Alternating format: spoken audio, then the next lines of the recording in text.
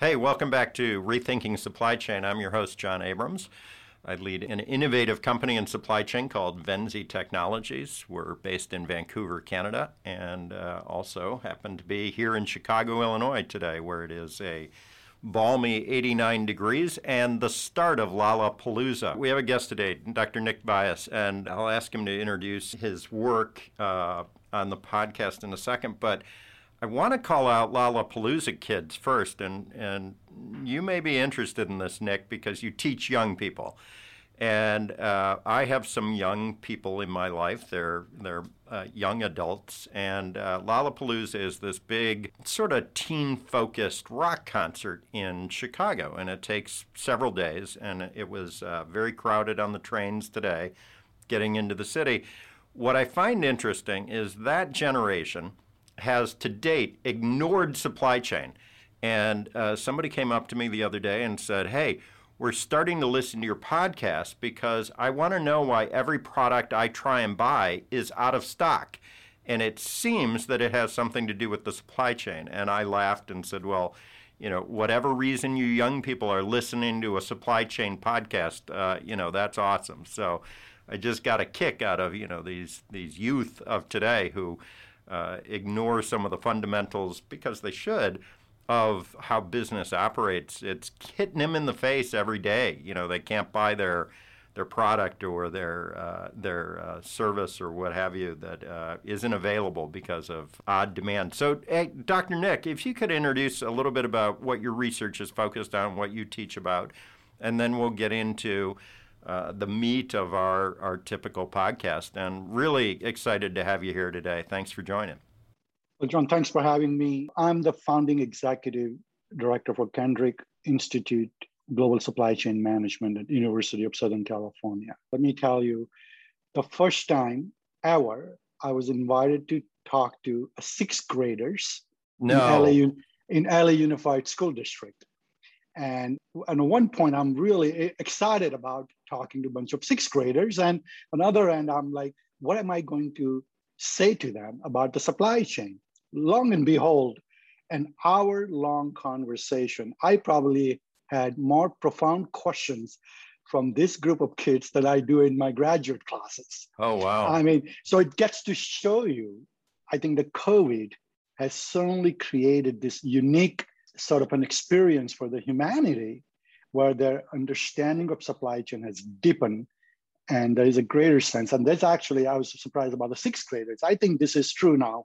Even the first, second, and third grader, they would understand that if they don't get their supply or their toy or their games or something or the other, that there is something is wrong with the supply chain. So the word supply chain has been normalized during this pandemic that we were facing.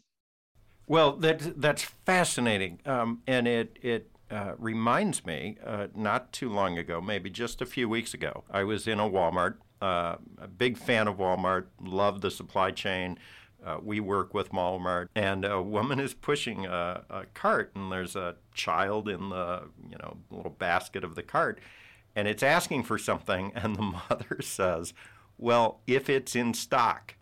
And I thought, oh my God. There is in the entire history of Walmart, that is not a thing that a customer has ever said. If it's in stock, and what the child full well knew is the shelf might be empty. And so you may be quite right. First graders have a full appreciation of, there's no toilet paper in the shelves today, and that can happen. It is really interesting to me that we deal with a lot of intelligent people, certainly on our team, but in our partners. Young people who are often dismayed or fascinated or intrigued by, gee, there's this entire aspect of business that I didn't know existed, and it's highly disorganized and it's chaotic, and in many cases it's not even digitized.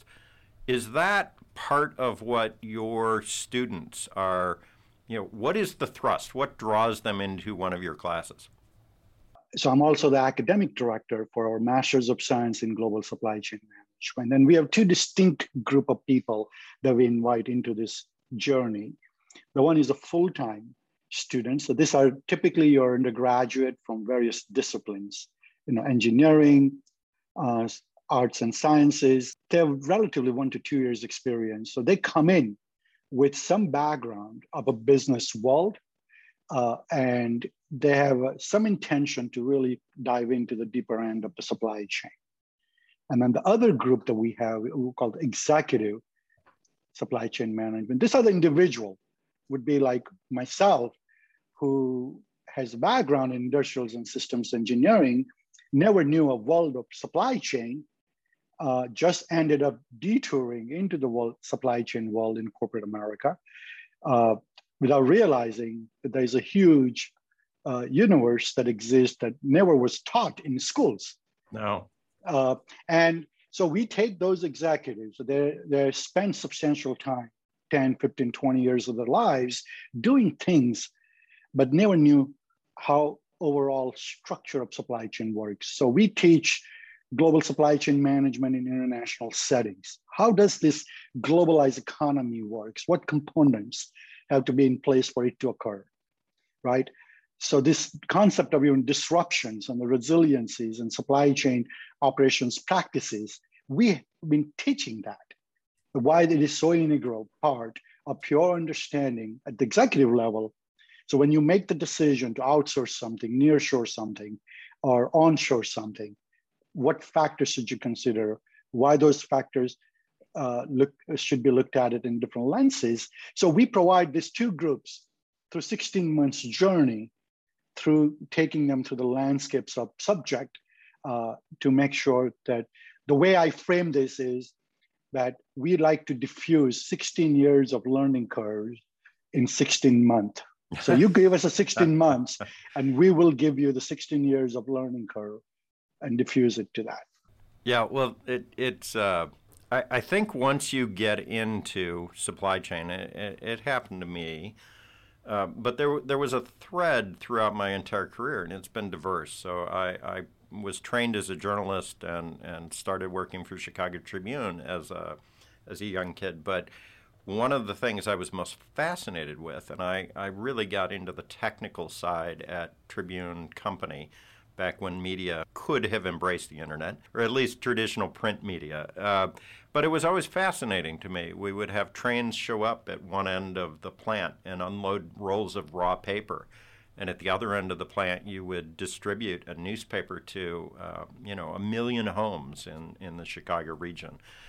So to do that in essentially real time, you're completing the entire production cycle all the way to somebody's doorstep in a period of 8 hours. That's a pretty amazing and tightly coupled supply chain. Whereas most products, they're engineered. There's a development process. You warehouse it somewhere, you ship it. All of that. That's not an 8-hour process. That's a much longer process. But once you get into supply chain, you don't get out, I think. And I don't think I've ever gotten out. And so it's interesting when you talk about these two groups that you appeal to.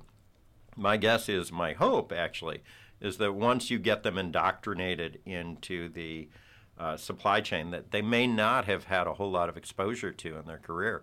I really hope, and I'm curious, do they get out, or do they say, oh my gosh, this is fertile territory to apply my engineering expertise or my creativity or my whatever my discipline is into supply chain to do some good? Are they doing this just to get the supply chain notch on their belt, or are they trying to do something different? Oh, no, I think our philosophy is that we are really generating this new thought leaders in the world of supply chain, which is so pivotal to the human race and human, our society. So I believe that our efforts over I'm just getting ready to inaugurate my 10th cohort. So previous 9 cohorts, these students are not only they come in with the passion, but they get out with an extreme passion to pick a portion of supply chain that they really fall in love with, and they really do well with that subject matter. And similar to my experience, as an industrials and systems engineer, I always loved the optimization. So you gave me the complex problem. The more complex it is, the more excited I learn to become. But the idea was always, how do we find the solutions? How do we optimize in a very constrained environment and drive efficiencies?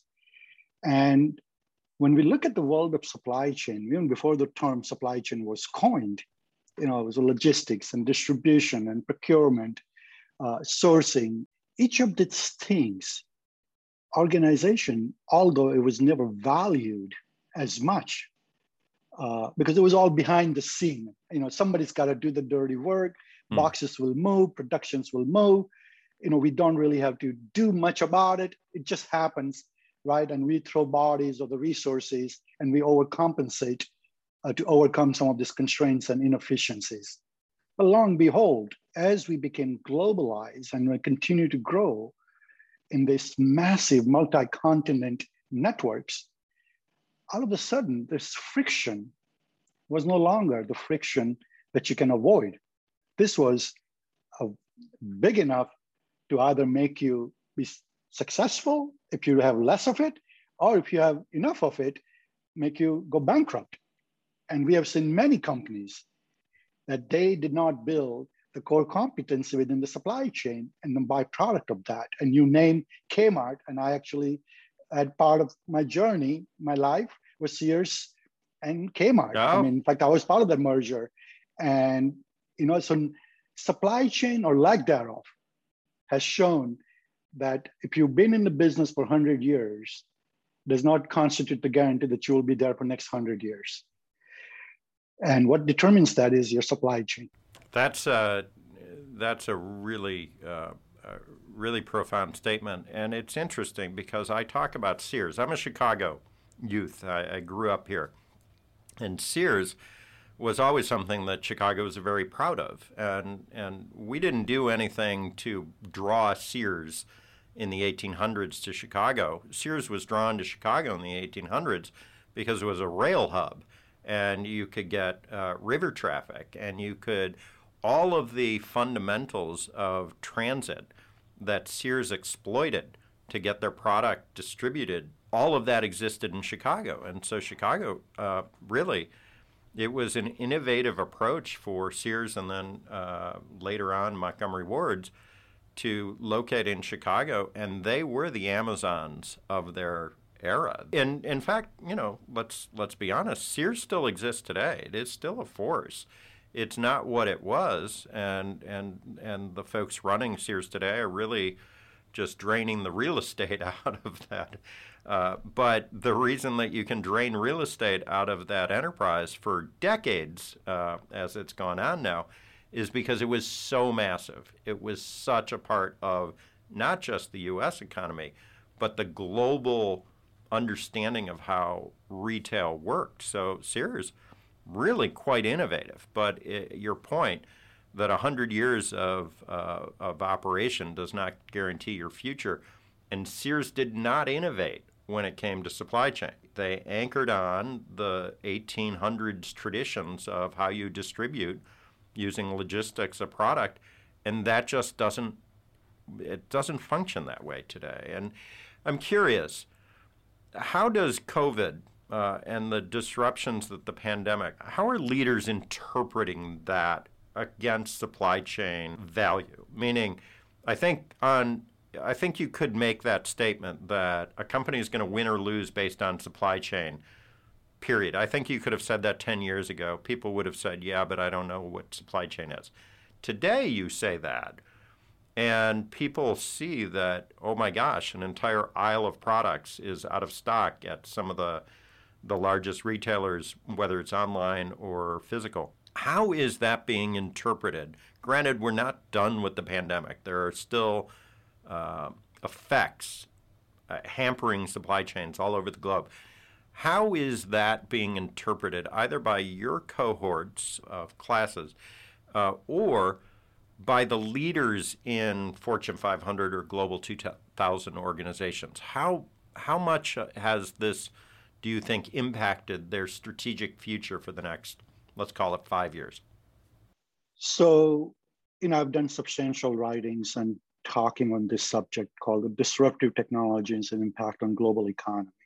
And I've been talking about these things for the last 10 years. So let's go back to our previous conversation of Sears and Amazon. I would actually even consider Sears in early 1900 to be much more innovative and visionary than even what today's Amazon is in relative terms, right? Sears back in 30s, 40s, 50s, and 60s was able to deliver prefab homes like chickens within their regional nodes that are established. So this was a concept of a mail order in the days where there was no technology to even communicate was executed, right? And that wish book concept that everybody would wait days and weeks into it and use that as a sort of a pivotal moment of their life to look exactly what they want for holidays or somebody's birthdays. I mean, this was very innovative ways the company survived, right?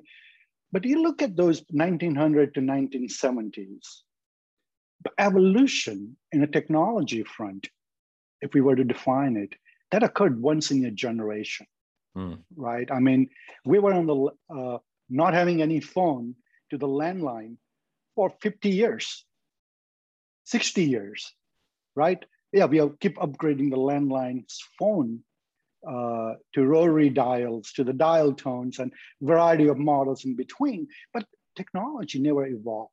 Now we fast forward that to 1990 and into the 2020, right? And I'm going pre-COVID. Disruptions are every year, if not every 2 years. You're seeing some massive transformative forces getting introduced into this, right? The World Wide Web, internet was just a sort of a catalyst, but then you start to use other emerging forces that they're building on top of it. We're living in a society today that every 3 to 6 months, the technology almost evolve itself into the new frontier in a 6 months. So imagine now this disruptive forces and its evolution cycle reduced to 6 months. And if that goes to 3 and then month, I mean, the rapid pace of transformation that the ecosystem has to absorb is a one frontier that you're dealing with it, right? And on top now you layer in this COVID that brought the entire supply chain world to the standstill, right? Does not matter which continent you're in, doesn't matter what your ethnicity, doesn't matter how affluent you are, or third world country, or resource constrained, or resource plentiful. It did not discriminate anything, anybody. 182 countries, every life on this land, unless you living off the land, you were impacted in some ways. So you combine this two perfect storm combination, all of a sudden you realize the supply chain is something to be reckoned with, right? And I am not sure, John, that the leadership in a global 2000 has really grasped the impact that we have faced, but more so the post-COVID, what the supply chain is going to look like. So this is a challenge that I've been proposing, this decoupling forces that are working right now, which is going to challenge the leadership in the boardroom to say, you can no longer have the supply chain of last 40 years, that there were single string pinned in one country's hand, from the raw material acquisitions to the manufacturing to your last middle mile and the first mile, because you're simply just a cheap and you don't have to really be held accountable for the consequences in terms of the regulatory compliances or the environmental consequences, because you can close your eyes and get away with it. Those days are gone. You're gonna have to reckon with the fact that the shareholder, stakeholders, government and regulatory body will no longer allow you to skip through this process of accountability by you simply moving stuff somewhere so that you can wash your hands and say, I don't want to pay attention to it. So in a long-winded way, I think the post-COVID in 5 years, we're going to have a government with their public policy, ensuring the supply chains are not as fragile as what we have done in the last 30 years. So there has to be some policy-driven decision. We have seen 90-day review from the Biden administration, and I assure you 365-day review that they're going to propose will have strong influence how some of the critical supply chains and few verticals will be designed and executed. Leadership will have to work with understanding that you can no longer risk your supply chains for just the cost. Sustainability will have to be a big piece of it. Resiliency has to be not just talked about it, but has to be built into your designs of your network. And human capital, last but not the least. You would have to have human capital in the supply chain domain that understand this massive confluence of technology that's growing up and evolving much faster. How do you absorb those ecosystems changes to integrate? So you're not chasing this trend, but rather you are staying ahead of it. I want to thank you for a point here that has been very frustrating for me. And that is when I talk to enterprise leaders, the disconnect between the reality of what has happened to global supply chains and their embrace is incongruent, to say the least. And that's been very frustrating for me because I believe, as you do, if you're going to compete going forward, you are going to have supply chain as your advantage, your primary advantage.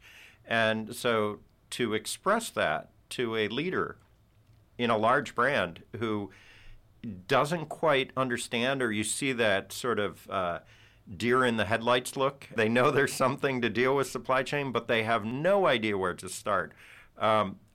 Thank you for giving me some comfort that that is not just unique in how I'm expressing the problem. That is the fact that leaders have yet to come to terms with just how significantly the world of business has changed as the result of bringing the pandemic-affected supply chains or the disrupted supply chains to the fore. So thank you for that. That's actually been something that I could feel, a little bit more relaxed that, well, it's coming. It just will take longer than what I wish it would.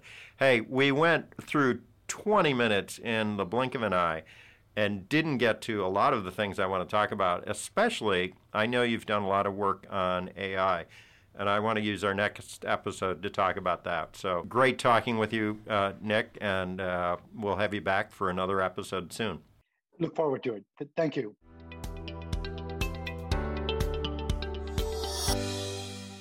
We hope you enjoyed this episode of Rethinking Supply Chain, sponsored by Venzee. To stay up to date with our latest podcast releases, follow us on LinkedIn and Twitter, and subscribe to our channel on YouTube. You can also learn more about the podcast at rethinkingsupplychain.com. Thanks for listening.